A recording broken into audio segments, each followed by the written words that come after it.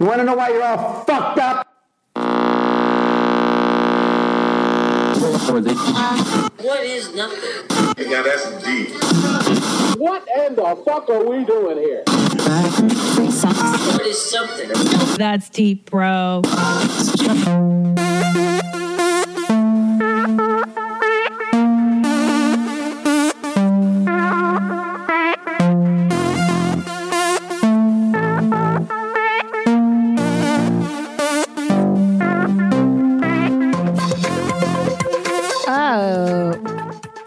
Welcome to That's Deep, Bro.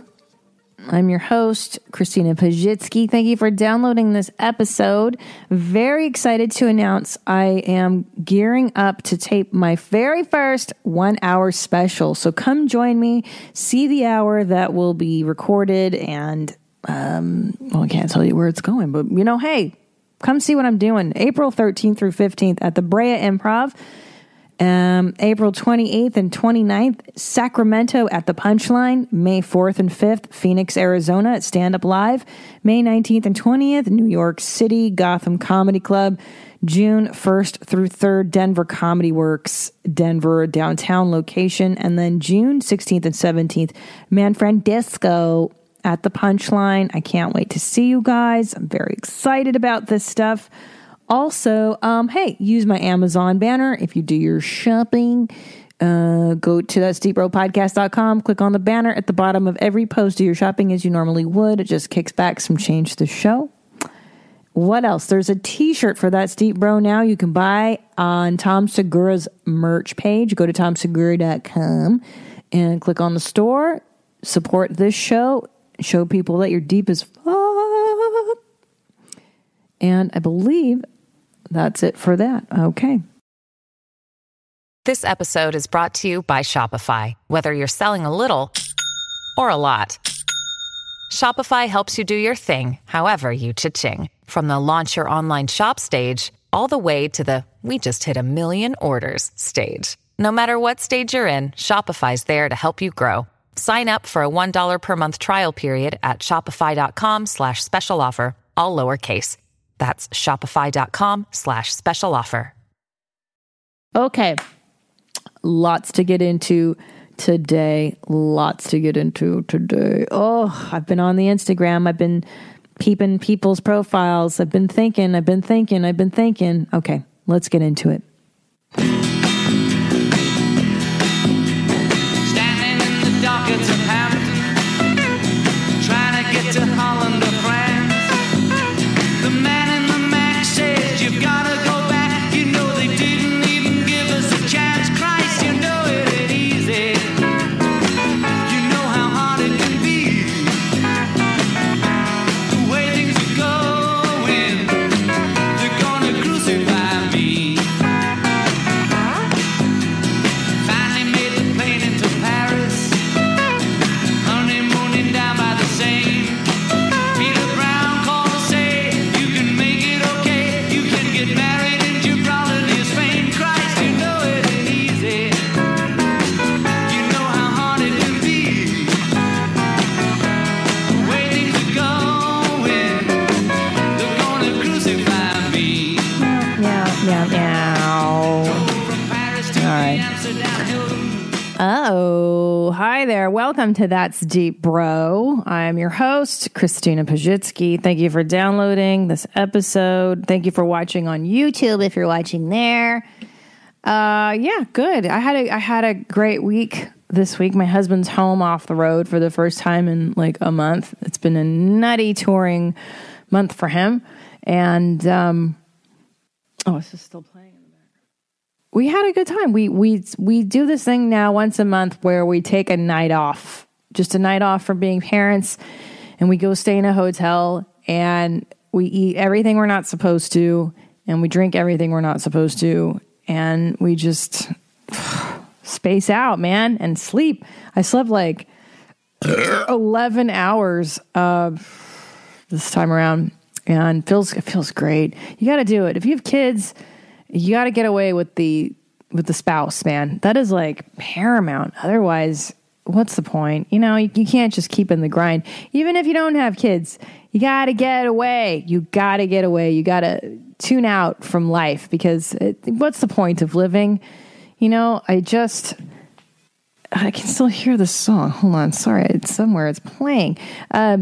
You know, I just recently had my stepfather just passed away, my ex-stepfather, I should say. And, you know, you realize like that 70 isn't that old, you know, and I'm 40. That's only 30 years from now. That's such a crazy short time. It's like the blink of an eye. And when you look back on your life, you're not, you know, I'm on my deathbed. I'm not going to be like, oh, I'm so stoked I took that weekend at the Toledo Funny Bone.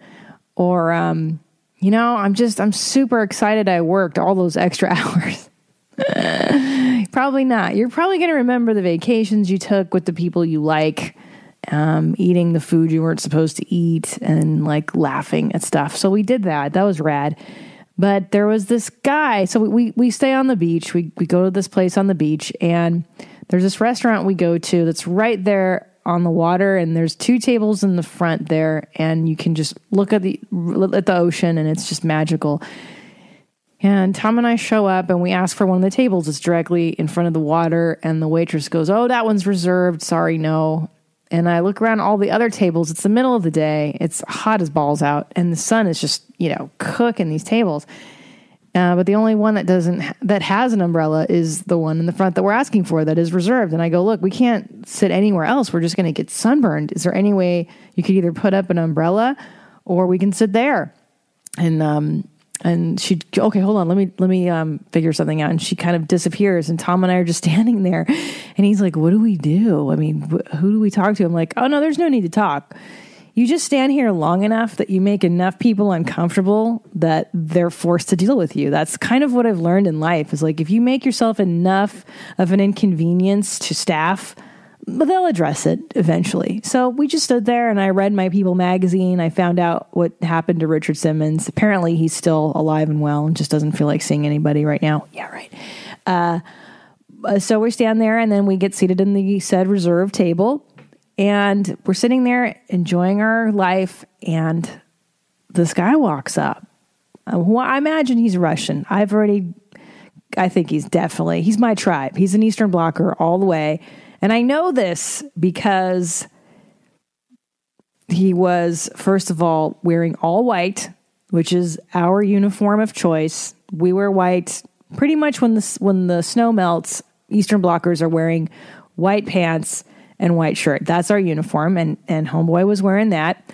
Of course, white kicks, white socks, white pants, white shirt, white hair.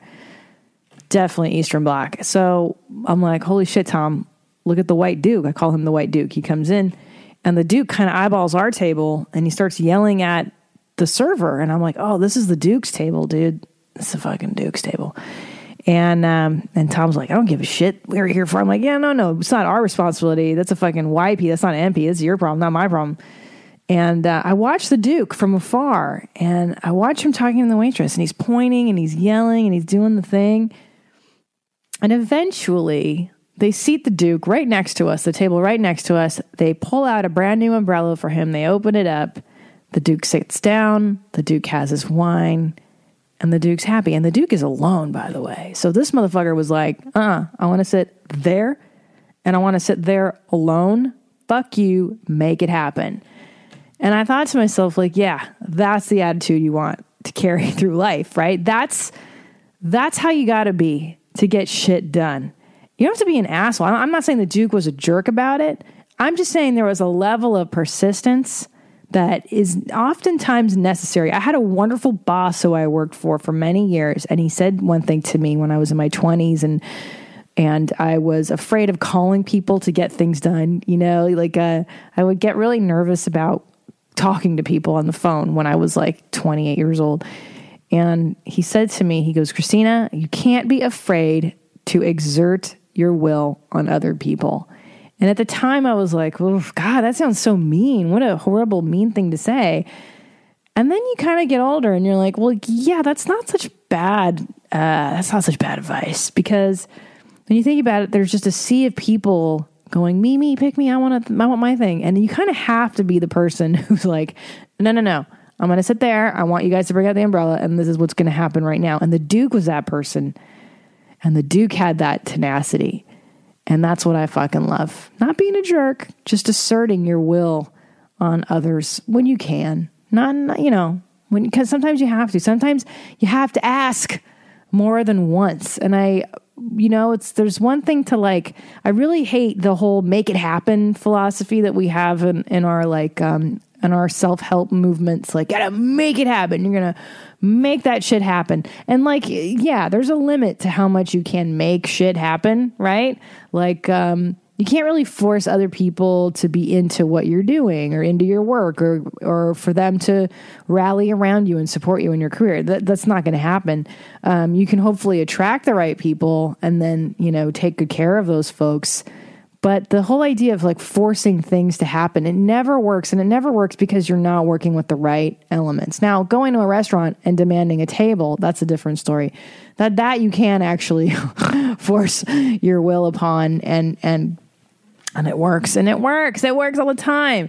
Because why couldn't you? Why doesn't the Duke deserve the table in the front? He wore his white outfit. He deserves it. He wants to sit there and think his Duke-ass thoughts. Let the guy do it. But as far as making things happen, the reason that never works is because you're trying to force the will of others. I think that's why that stuff never works. For years I was trying to win over people in showbiz. Oh, they just liked me, and then I could do this. It's like, that's not going to happen. No one gives a shit. You can't make them give a shit about you. You have to. Eventually, they just come around and they realize that you're awesome. You know what I'm saying? And you're like, yes, motherfucker, I knew that all along. Okay, all right. You get your life. You finally got on board. Okay. Hey, it's Kaylee Cuoco for Priceline. Ready to go to your happy place for a happy price? Well, why didn't you say so? Just download the Priceline app right now and save up to 60% on hotels. So whether it's Cousin Kevin's Kazoo Concert in Kansas City, go Kevin, or Becky's Bachelorette Bash in Bermuda, you never have to miss a trip ever again. So download the Priceline app today. Your savings are waiting. Go to your happy place for a happy price. Go to your happy price, Priceline. Oh, God. I'm drinking a Diet Coke. It's caffeine free and it's diet. That means there's nothing bad in this. There's no calories. I don't know what compelled me. Oh, there's still phenanylalanine in it. So that's good. I'm still giving cancer to myself in some way, shape, or form. Well, that's good. That's good to know. This has to be the worst possible thing you can put into your body ever, is just a can of Coke. Isn't that funny? And do you know why Coke is the most popular brand of soda pop in the world? Do you know why? It's not because it's the best. This is very interesting. I'm very interesting. No, it's not because it's the best. It's not because it's better than Pepsi. It's not because it's better than any other soda in the world. The reason Coca-Cola is the most popular soda in the world is because the Coca-Cola company spends the most money on advertising, right? And they do it. It's not just so that you know Coke. Everyone knows Coke, right? We saw the movie The Gods Must Be Crazy. Some guy in the middle of Africa knows what Coke is. It's not that you know what the brand is. It's that you are constantly reminded of what the brand is, who the brand is, and that you should constantly be having a Coke and a smile. Isn't that fantastic? They just keep pouring money into something that's already working, which is fascinating to me. And God, what a horrible business. I'm surprised they're not getting sued. How have we fucking gotten rid of the tobacco industry? Hold on. I got to get water now. I got to hydrate. How have we lobbied against the tobacco industry and then not like soda? We've even had McDonald's rein in the supersizing shit because of a documentary, but a filthy brown liquid where, you saw it as a kid. They would put a tooth in a can of Coke and then, a week later it would be completely rotted. Remember those things you did as a kid? Like it's foul. It's not meant for human consumption. So I'm going to clean my palate now. God damn. I just had to do it. I broke down. It's actually for my father-in-law. This is Top Dog's beverage of choice. Every time he comes to visit, we get a sixer of diet caffeine-free Coke. And that's just for him. And I broke down and I fucking drank it and I feel like I want to barf. There you go. Oh God, what else? This is my favorite. So, As you know, I love to follow perfect moms of Instagram. It's my favorite thing ever. I love it. I love the culture of the perfect mom, the perfect celebrity mom. Actually, is my favorite because, as you know, for those of us that are not super famous celebrities who don't have cooks and trainers and house staff that supports us, those of us that look after our kids, shit's hard. It's not easy. But the celebrity mom is wonderful because she lets you know that she's just like you. Even though she's perfectly aerobicized and put together, she's just like you. She's a mom. She's a mom. And my favorite celebrity mom is, I'm now following Alec Baldwin's wife, who I love Alec Baldwin. Good Lord, he's handsome. Still. And her name is Hilaria Thomas Baldwin. And I guess she wrote a book called Author of Living Clearly Method. I don't know. She's a health guru. She looks fantastic. She is in perfect shape. And she is a perfect celebrity mom. And, okay, it's on my Instagram. If you're on there, at Christina Paz is my Instagram account. And as you know, I love Instagram. I love it. It is a window into other people's mental illness.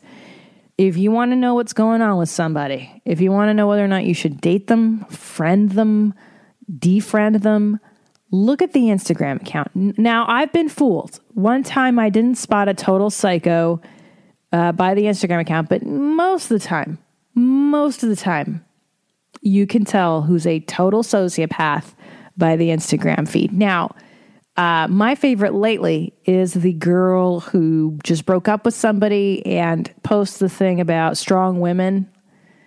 I'm a strong woman and men can't handle strong women.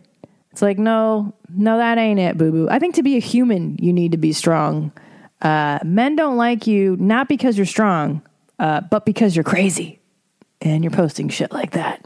Okay. My favorite, too, is the inspirational / aggressive quotes that dudes post. You know, they said, beware of the storm. I am the storm. Like, okay, cray cray. Yeah. Who are you fighting besides the demons in your own head? Huh? Who's at war? So Hilaria Baldwin, I think she seems like a very nice lady.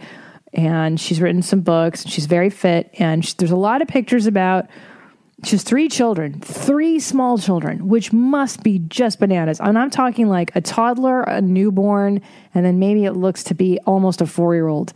That's a lot to handle for anybody. So 3 kids. Her husband's a little bit older, Alec Baldwin. I don't know how old that motherfucker is, but so she posts, this is, oh, for fuck. God love her. I just love her so much. I want to be her. Okay. It starts with, here it is. You asked. It has 65,000 views. It says, you asked, outer thigh and butt, ! Bend knees 90 degrees and 4 center, 4 knee down, 4 center, 4 toes down. Repeat 4 times, heart. This is sped up. I was drying Leo off in between diapers and Rafa is obsessed with cars, so he's a little fireball. # living clearly method. # found moment workout. And it's her laying next to her infant, like newbie infant. And the toddler's running around her, and she's doing leg lifts. She's laying on the floor, and she's doing leg lifts, and like just thrilled about it. And then there's another one. God damn, I love this woman. See, she's the total package. And then here's another one. You asked, this has 73,000 views. You asked, calves and quads, feet hip distance, bend both knees, straighten them, whatever. And it's got her holding her toddler, and she's like holding the baby on the front of her, and then she's doing like these lifts, calf lift, leg lift, whatever the fuck, like exercising with the baby in her arms. That's so great. I love that, the mythology of like the found moment workout. Like, yeah, I'm going to do that, right? Like in between life, I'm going to take the stairs instead of the elevator, which sounds, that's fine. That shit's not going to make you thin, by the way. Like just those simple life changes. Not really. No, not true. You know, and I know this because I've lost 50 pounds since I had my child. Taking the stairs instead of the elevator's not gonna do it. It's not gonna do it. Cutting back on sugar and carbs, yeah, but a lot. You gotta like cut them out entirely, especially if you're in your late 30s or 40 something. Like, basically, you can't eat anything that tastes good or as appetizing. You know what I mean? You got to do just protein. Your carbs come from vegetables. And you exercise a lot. Like so you really exercise. Not just the stairs. That's not going to fucking do it when you're an adult. Maybe when you're 20. But if you're a grown woman like me and you got big old mushy purple titties and a stomach that hangs over your pants now from being just inflated like a balloon from carrying a child, like your body, it's dog shit. And yeah, that little stuff ain't going to help. You know what I'm saying? You got to hire somebody to put your ass back into gear. You know what I'm saying? You feel me what I'm talking about? Okay, you know. So there you go. Hilaria Baldwin. Follow her on Instagram. She seems like a lovely lady. Again, I have nothing against her at all. I think it's so fucking inspirational and beyond the scope of anything I could ever fucking do in my entire life. I love it. You got celebrity mom stuff, by the way. The reason you see that whole, by the way, when I looked through People magazine, when I was at the hotel with my husband the other day, it's really just insipid.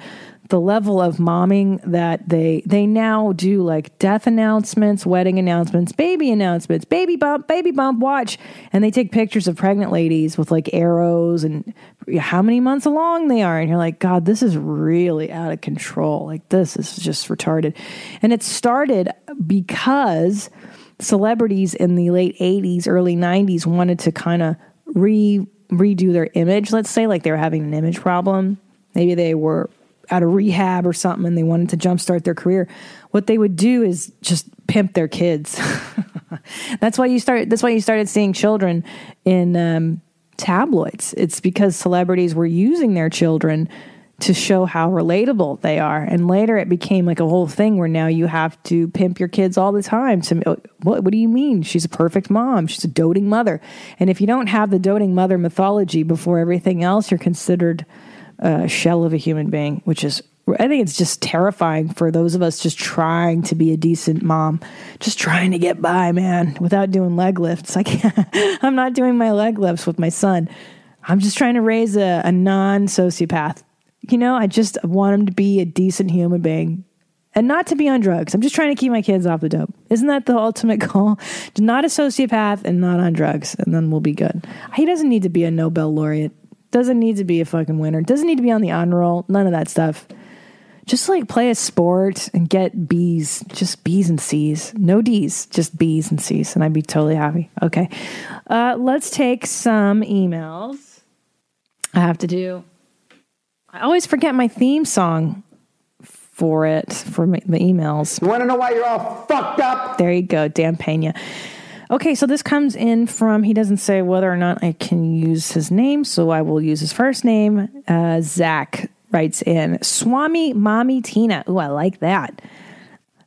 In trying to get my whole entire life, I take time every day to reflect on the decisions I've made. I love it so far.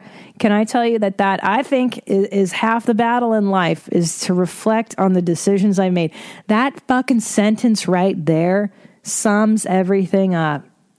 I take time every day to reflect on the decisions I've made. If everybody just fucking did that, don't you think the world would just be such a better place?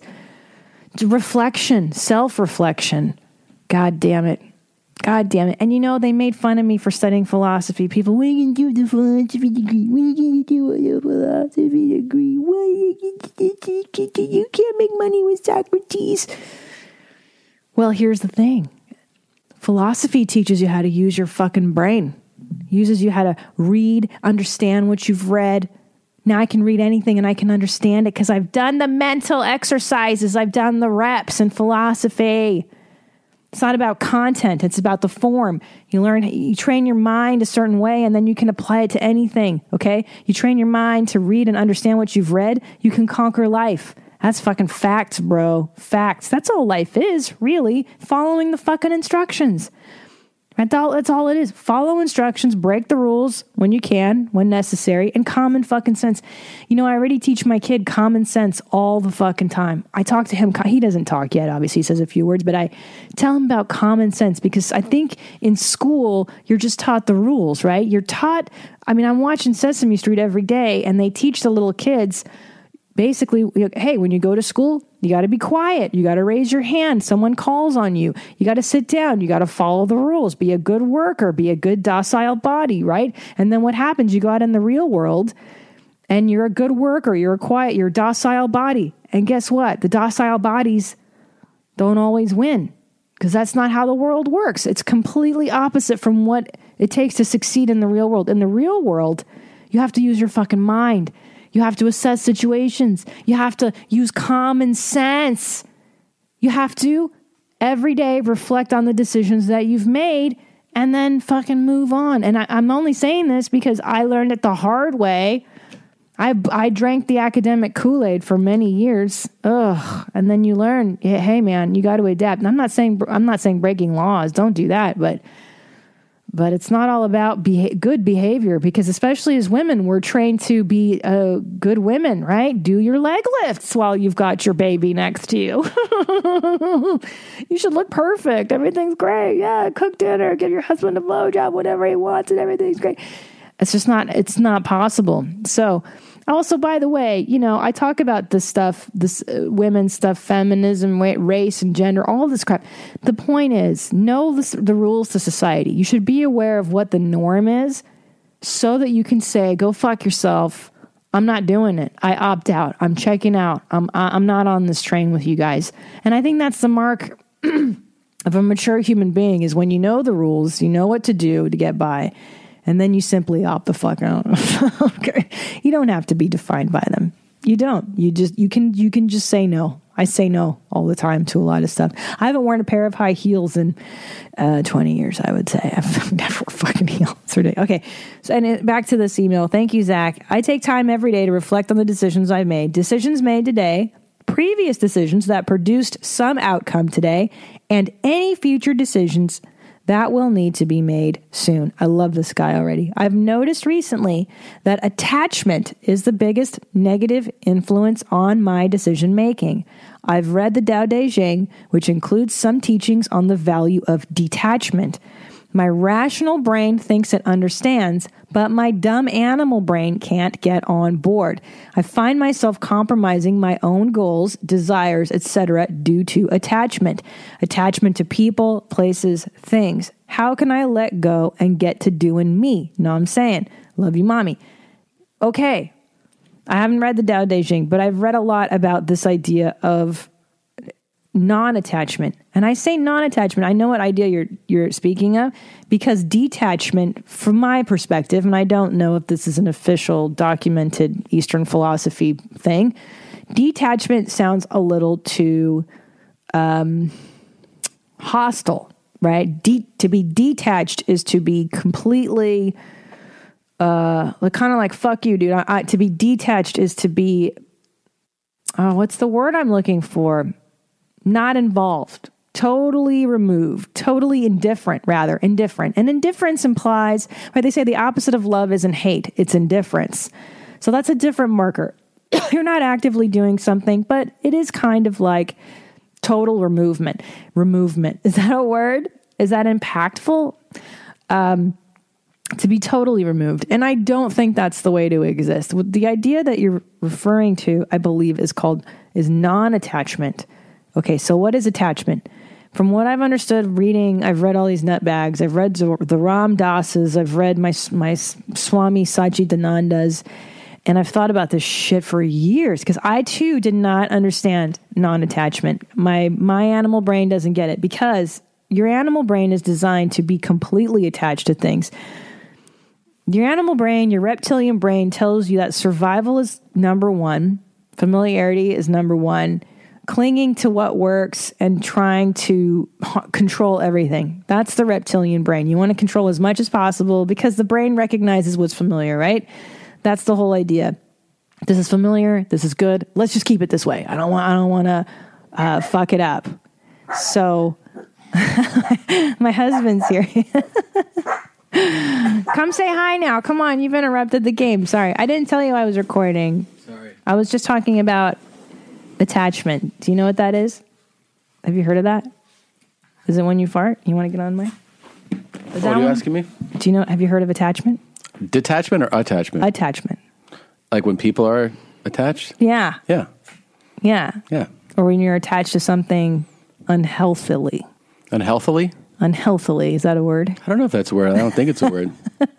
What would be an example of attachment to something unhealthily? Okay, so you know when you're doing stand-up comedy? Yeah. And you go into a set, and there's a few ways you can be when you can go put headphones on if you want. Get in on the show. And you want to do really well. Right. Everybody wants to do well. Yes. And so you go into that... Big myth. Some people say they don't care, which is totally not true. Great, and that would be detachment. When someone goes, oh, fuck it, I don't care. I don't care what happens. I don't care how I do. Right, yeah. It's a lie. Everyone cares. Now, if you care too much how you're going to do, though, what happens? If you care too much, then you take it too personally, the results, even whether they're good or bad. Right. Yeah. And not only that, you don't perform well. Right. Because you're too thinking about it. You're not in the moment. You're in your head and you're going, oh my gosh, am I going to, what was that? What was that? What was that? And it fucks up your whole deal. True. Now, if you're non-attached, it means that you go into it hoping for the best, bracing for the possibility of the worst. Yeah. You're non-attached. You're not attached to the results of what's happening. And you're freed up. Your brain is just given a little breathing room. And in that breathing room is where the creativity can flourish, right? Yeah. The break. Yeah, you can't think about how you're doing all the time. Right. You can't constantly be in your head about... Because it's like being the critic and the creator at the same time. And I think that's what attachment means. That's what we're talking about. Wow. Did you work out? Hold on. I'm going to come back to this after you're gone. How was it? It was really hard. What'd you do? We did that, the warm-up thing. I hate the warm-up thing. With the weights in my hand, and then, what's what we did today? A bunch of abs, chest, obliques, bunch of push-ups. What's an oblique? Oh, yeah, I do those too. And then, not like me, I do it really good. And then... Okay. Look what I'm drinking. Oh. I know. That's terrible. Well, I took a squirrely dump earlier. Oh. You talk about that on this show too? No, I didn't bring that up, but I just did now. I took such a gnarly shit, and I was like, I think I should... Doesn't Coke settle your stomach? Sometimes. I don't think DC does. DC's for DC's. DC's for LC's. Well, why is it regular Coke I think soothes your stomach? The sugar? I think something about the syrup, the sugar, that settles your belly better than DC does. This tastes like shit. Yeah, DC has all those artificial shittle-taters. There's phenanyl in there. Yeah, it's not good. I'll let you do your thing. Okay, I love you. Thanks for stopping by, guys. Tom Segura, everybody. Give him a hand. Let him hear it.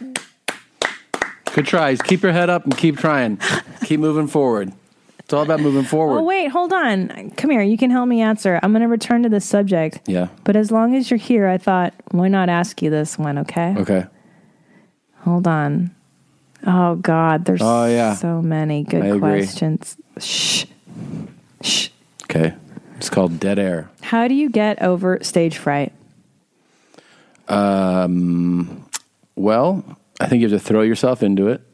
You can't think about it because stage fright occurs more before you get on stage than when you're on stage. Isn't that interesting? Yeah. So the build up. Like I've told the story before, but the first time I ever did proper stand up, they announced me before they told me I was going on. God. In other words, I was supposed to go 7th. And they have the lists. So you think you're going 7th, but and I was like really freaking out. I was drinking a beer, which I don't, I was trying to calm myself down. Yeah. And the MC announced me first. Oh my God. And then when I walked on stage, I was like, that was 7th. And she looked down. She said, oh, you're right. But she didn't care. Whoopsie. I mean, it was just some bullshit bar show. But you didn't have time to think about how nervous you were because it was just thrown into it. Isn't that interesting? And you were what? Non-attached. Non-attached. The other thing that helps, just like everything else would, is repetition. You do it a lot. Yeah, I mean, if you watch somebody who's been doing stand-up 25, 30 years, They walk on stage like they're going to take a piss, you know? It's like, they don't think about it. And, I mean, sometimes I feel like that. I'm just like, I don't think about stage fright at all. Yeah. But that's also 15 years in. It's repetition. Yeah. You basically beat it out of you. The instinct to self-preservation instinct gets beaten out of you if you practice enough. You're talking about... You gotta abuse yourself. Like most people, when you're looking at your favorite comedians and you're wondering about stage fright, that person's been on stage thousands of times. That's not an exaggeration. 10,000 hours. Read your Malcolm Gladwell. Yeah. Richard? Malcolm Gladwell. I thought you said Richard Malcolm Gladwell. Read your Malcolm Gladwell. Read your, okay. I got mush mouth today. Yeah. It's tired. I have that sometimes. Would you bring me a nice soda? No. Please. I'm going to go take a shower. But please, I can't get up. You I'm have a doing sip my of show. mine. What you got? What flavor? Cream soda. How far down did you drink it? Not much. Okay, yeah, give me that. I'll take it. Thanks, Gene. All right, thank you for answering. I'll bring you. Do you want another one? Which one do you want? No. I like this one. Yeah? Don't come back. Go shower. Go shower your nuts off, and then we'll go play with the kid. Okay. I love you. Love you too. I love you. Keep your jeans up. So stupid. Thank you for stopping by, Tom Segura. This is hilarious, guy. Just blew it down. So there you go. But the attachment, yes, back to that. So also the idea of clinging to something, it doesn't really help you in the long run. You know, when you really, again, and this goes back to what I was saying in the beginning of the show about making things happen. It never works. I'm talking on large scale, not little stuff, getting the table at the restaurant. You can make that shit happen. But you're also kind of forcing wills, right?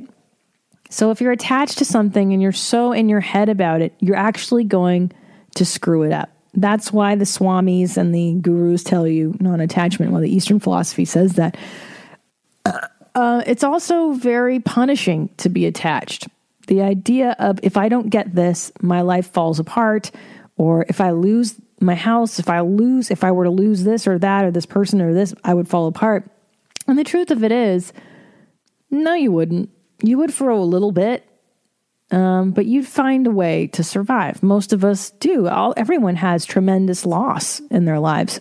Everybody. Nobody is immune to death or loss or grief. And you go on. Now, it's the anticipation of losing the thing that often tortures us. It disturbs your peace of mind, right? And that's what my Swami Sachidananda talks about, is preserving peace of mind. That is the most sacred thing that you have.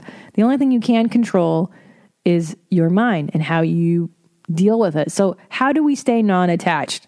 How do you possibly stay non-attached? I had a really hard time doing this for a long time. But the reason I had such a hard time is because I think I was living too much in the land of me, quite honestly. I think I was like, you know, you want this thing to happen in your career or this whatever thing to happen. And I would get so attached to the thing happening. And if it doesn't, then I would be so devastated. And really what took me out of that was having a kid, just because now I'm kind of grounded in that reality, right? If you're grounded in stuff that it's not impermanent having a child. I think the love for a child is impermanent. The love that you feel for something is impermanent. For instance, let's use stand-up as a great example. I can't be attached to every show, how the outcome of that is received, how people receive my material. I'm about to shoot a special. I can't be attached to the outcome of that. If people like me, if people don't like, oh my God, is it going to... But what I can be attached to is my love of the game. I love doing stand-up. I've loved it for 15 years. I'm going to continue loving it, whatever happens, right? And that's kind of what you can attach to, in a sense, is the process, is the love, is the meaning, the inherent meaning that sustains, that kind of lives through death and destruction and all that stuff. You know, I think too, the idea of non-attachment is that if, you know, you don't want to chase after certain things, like the big things, you don't want to chase after people. You certainly don't want to chase after love. That never goes very well from my experience. Whenever I've chased it, what happens, right?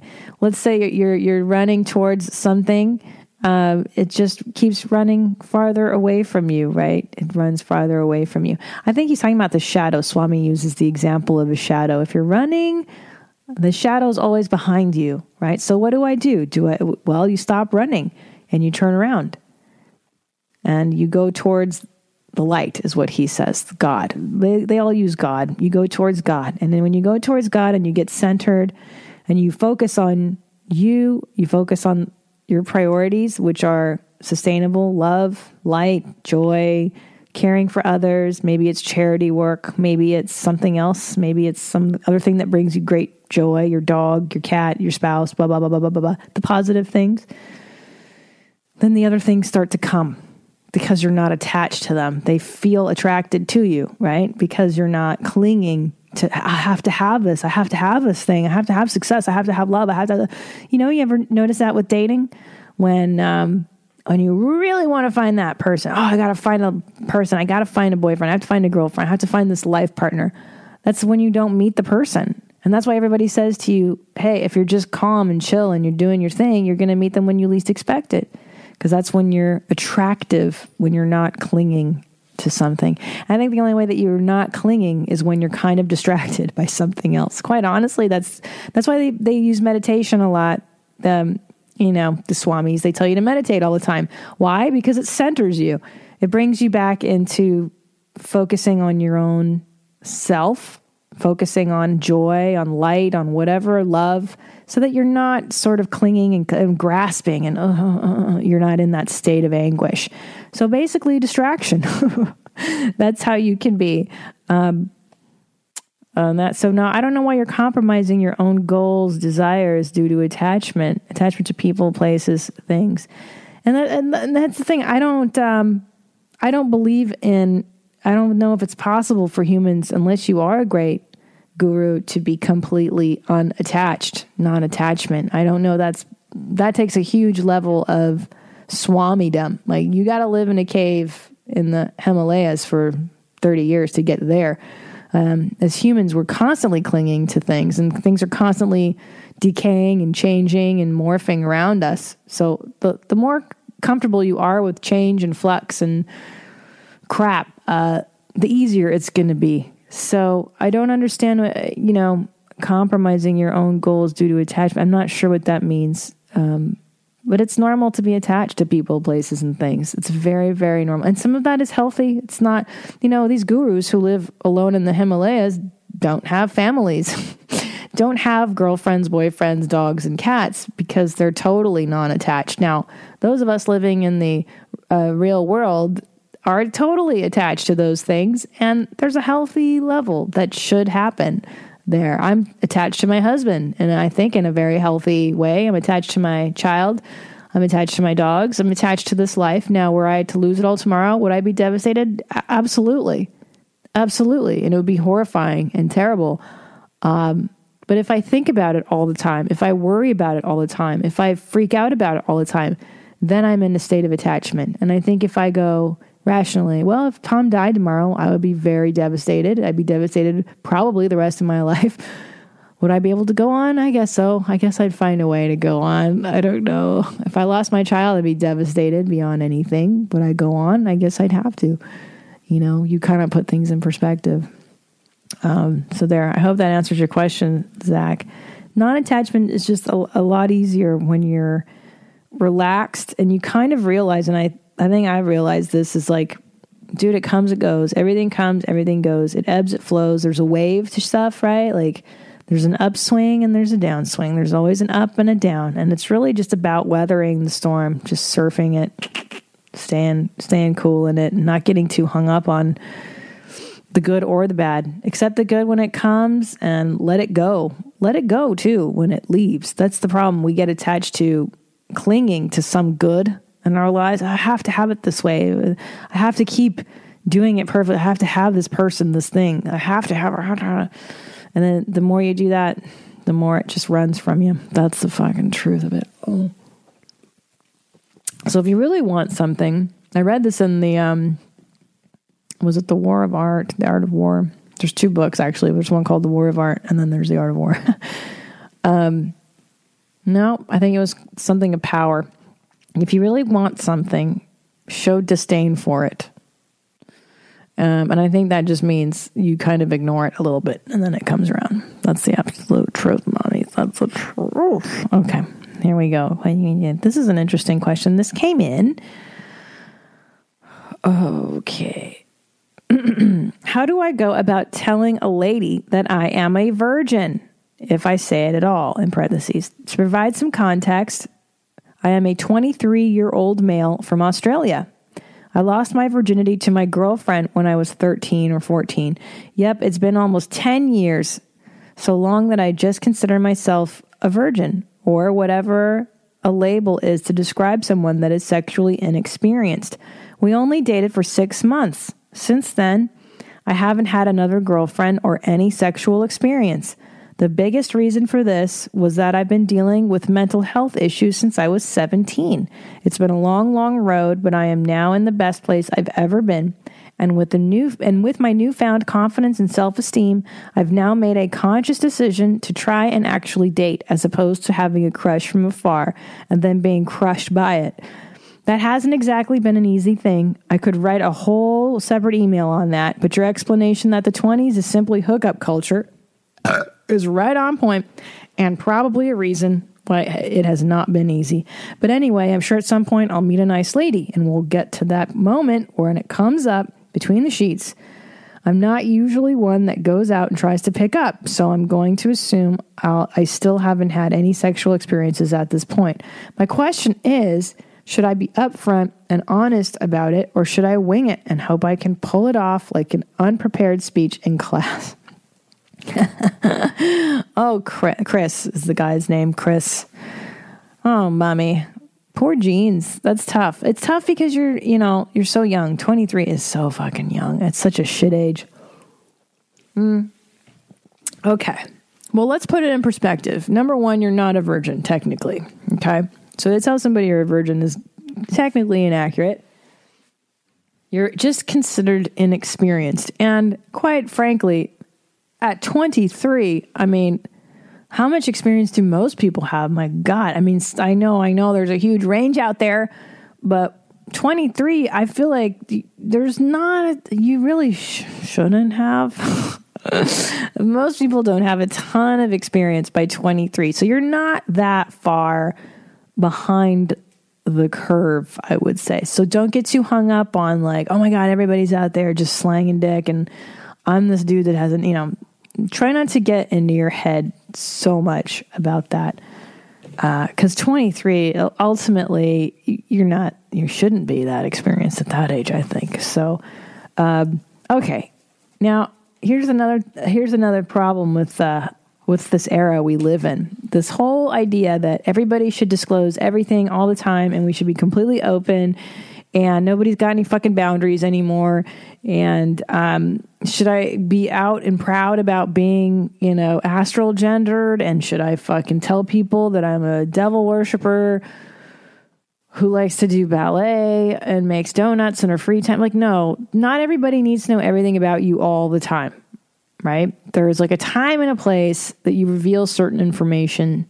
Is that even grammatically correct? There's a time and a place that you tell your prospective love interest about stuff like this. It's a process, right? Dating, when you get to know somebody in the beginning. All right, so let's get real specific. Let's say you take a girl out, first date. First date should be nothing but chuckles.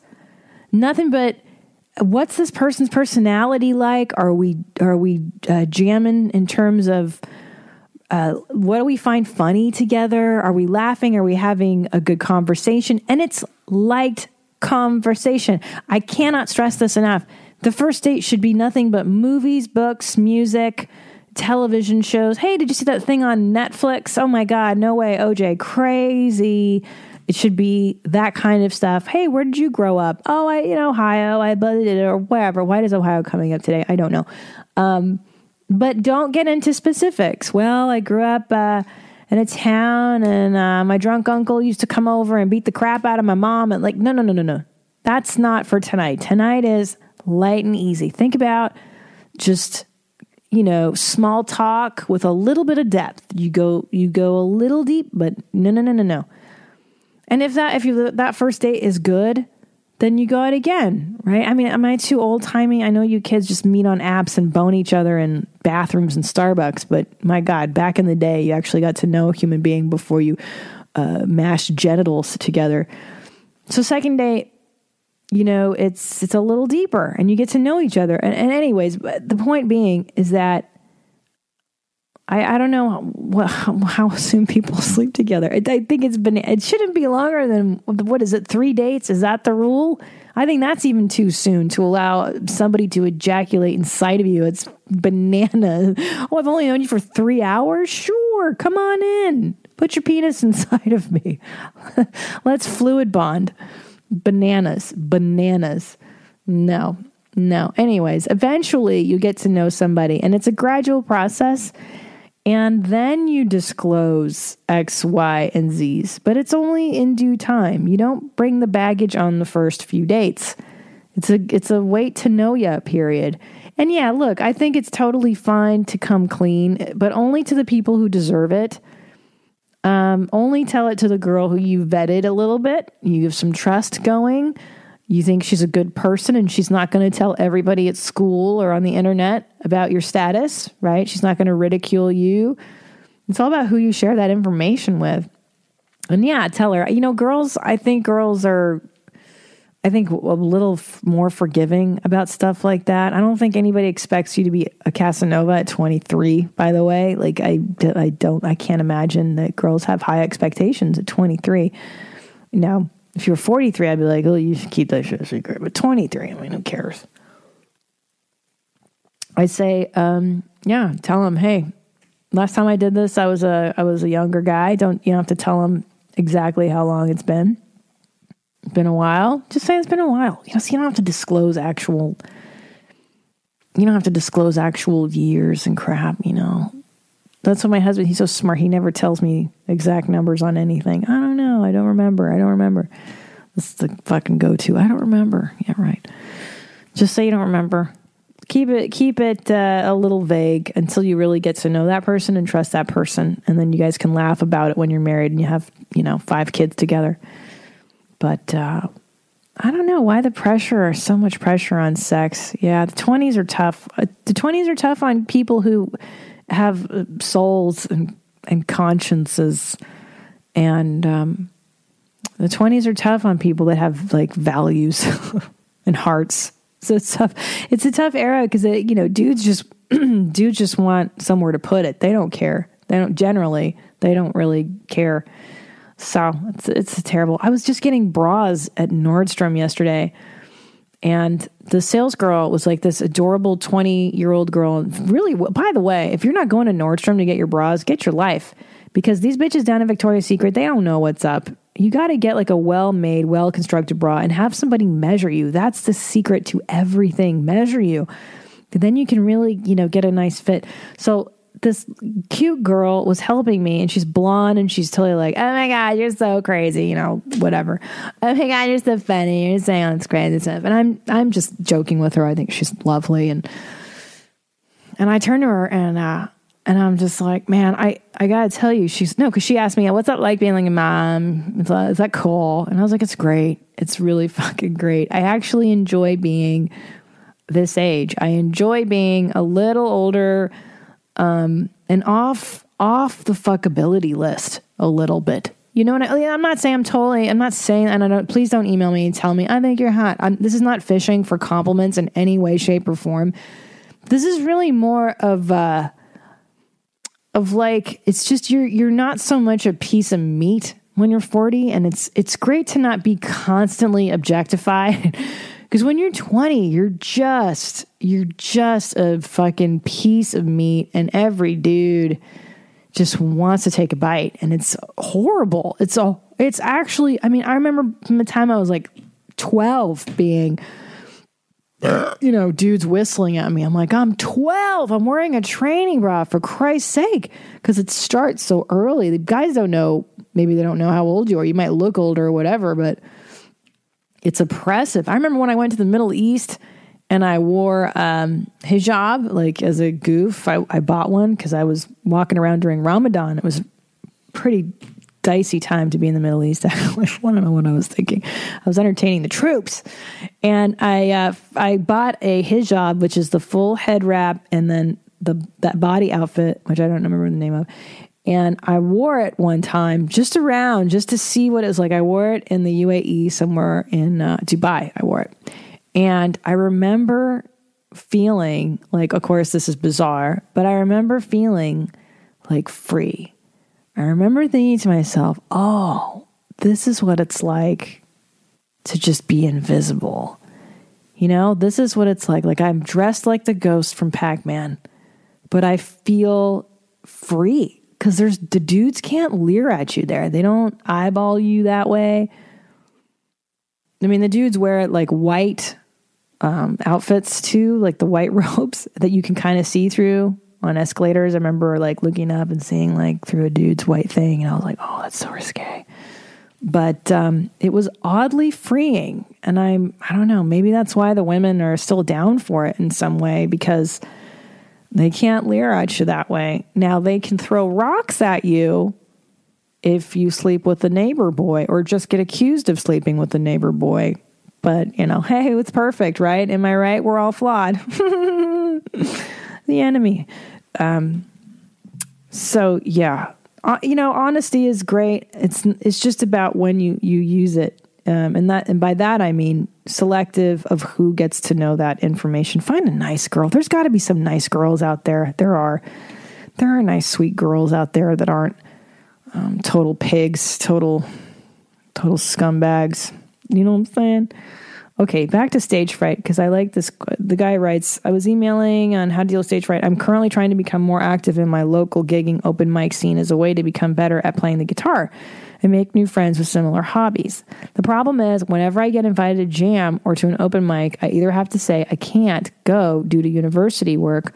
Oh, you're totally Canadian. You said university. Or if I do go, the thought of playing and on stage freaks me out, and I forget how to play.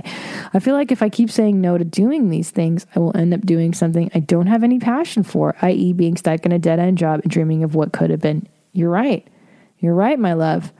If you give in to your base fear, you will end up working a dead-end job and you will not realize your dreams.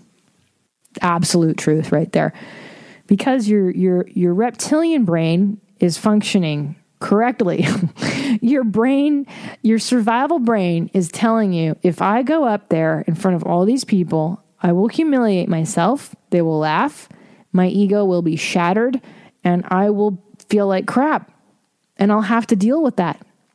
And you're right. And that's normal. That is called a normal, healthy thing. Public speaking, by the way, is like the number one fear besides flying or whatever. I don't know, getting eaten by crocodiles, but there's a reason, because it's risking social humiliation. And to not belong to the tribe it means that you're not going to get food, right? I'm talking about like primal level shit. If you are ostracized from the tribe, if they point at you, if they laugh at you, if they mock you, you're not going to eat, you will not have shelter, and you will not reproduce. So those are like biological, it's embedded in your DNA to be terrified of putting yourself out there and in front of others and the focal point of whatever's happening in the room. It's completely unnatural, and it requires so much undoing of social norms to do something like this. It's fucking crazy. And it took me, I would say, 7 years before I didn't have violent waves of diarrhea before every time I went on stage. 7 years of it. And I saw this interview by, I think it was Adam Sandler, and he talked about doing stand-up and having stage fright. And he said, I just kept doing it. I don't know why what Adam Sandler had to say helped me, but he was like, I just kept doing it because I figured that someday it would go away if I just kept doing it. And it's absolute truth.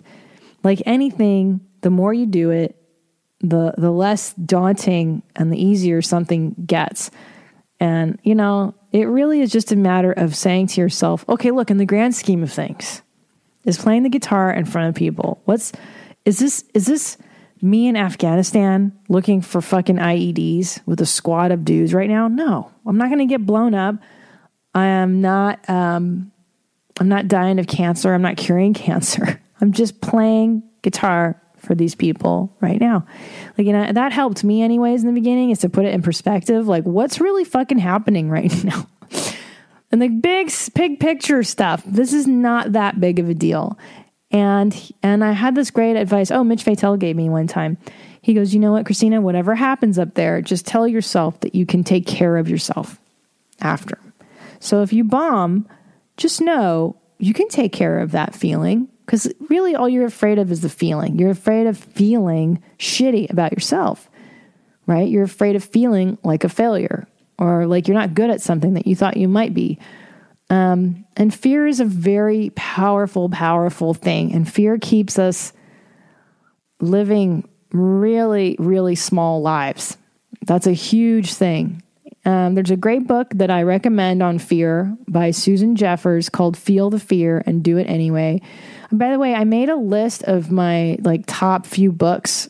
If you want to look at that, it's on that'sdeepbropodcast.com. It's about 2 entries ago. And I put links to where you can get it as well, so you can buy it directly on Amazon. It's not even with my link, guys. But Feel the Fear and Do It Anyways is a fantastic book because it breaks down the different types of fears that there are in the world and why we have them and how you can overcome them. And the truth is, her point is like, look, you're never going to live a life that's completely free of fear. Okay. Every time someone, every time you watch football, those guys are still scared to go out there, but they do it anyways. So it really is about exploring fear and just, telling yourself to go ahead and do it. Do it anyways. Yeah, it just takes time. Excuse me, time. Oh, I'm going to fucking throw up. Time, your 10,000 hours. Read your book, your Malcolm Gladwell. He talks about practice. Talk about practice. You got to practice. And ultimately, you got to get out of your own way. You got to get out of your own head. It's that non-attachment thing, because you're too worried about what other people think. If you're focused on playing the guitar, if you're focused on singing your own song, right? Like if I focus on the audience too much, then I'm not going to do well because I'm worried about them. But if I'm focused on the material and what I want to say and how I'm going to say it and I'm going to try this new thing, it's going to be super fun. Then all of a sudden the show gets transformed and it's about the show. It's about the material. It's not about me. So you're making this shit about you. It ain't about you, boo. It's about what you're doing, what you're playing. So get into the music. Don't get into your head about the performance, just into the music. Because that's what makes a great performance, I think, is it's not when it's about, when you can tell that someone's especially with music, when somebody's really into what they're doing. That's why I think I love Kim Deal. I watch her in her videos. She's so into the song, right? They're so into the singing of the thing that there's no pretension. You can tell. It's just oh, that's what they're doing right now. It's so great. That's what's captivating, is when someone gets lost in the material. They're not thinking, they're just kind of feeling and rolling and rolling and rolling. It's pretty exciting shit. So there. Okay. Well, I hope that helps you guys. Oh, perfect. We just ended on perfect time. We had a little guest appearance today from Tom Segura. I'm sorry you guys couldn't see him on YouTube. We have a 2-camera setup for your mom's house, but I only run one, obviously, since there's only me talking to the camera. But you got to hear him. That's very exciting.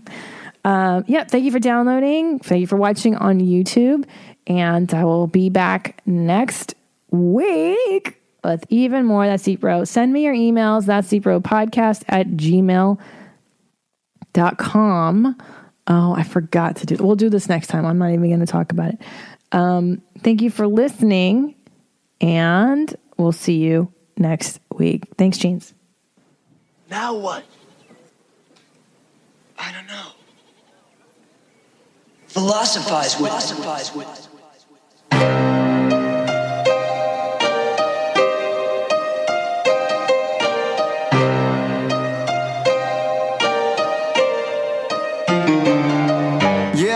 It's Christina P, aka Miss Jeans. This ain't your mom's house, it's a different theme.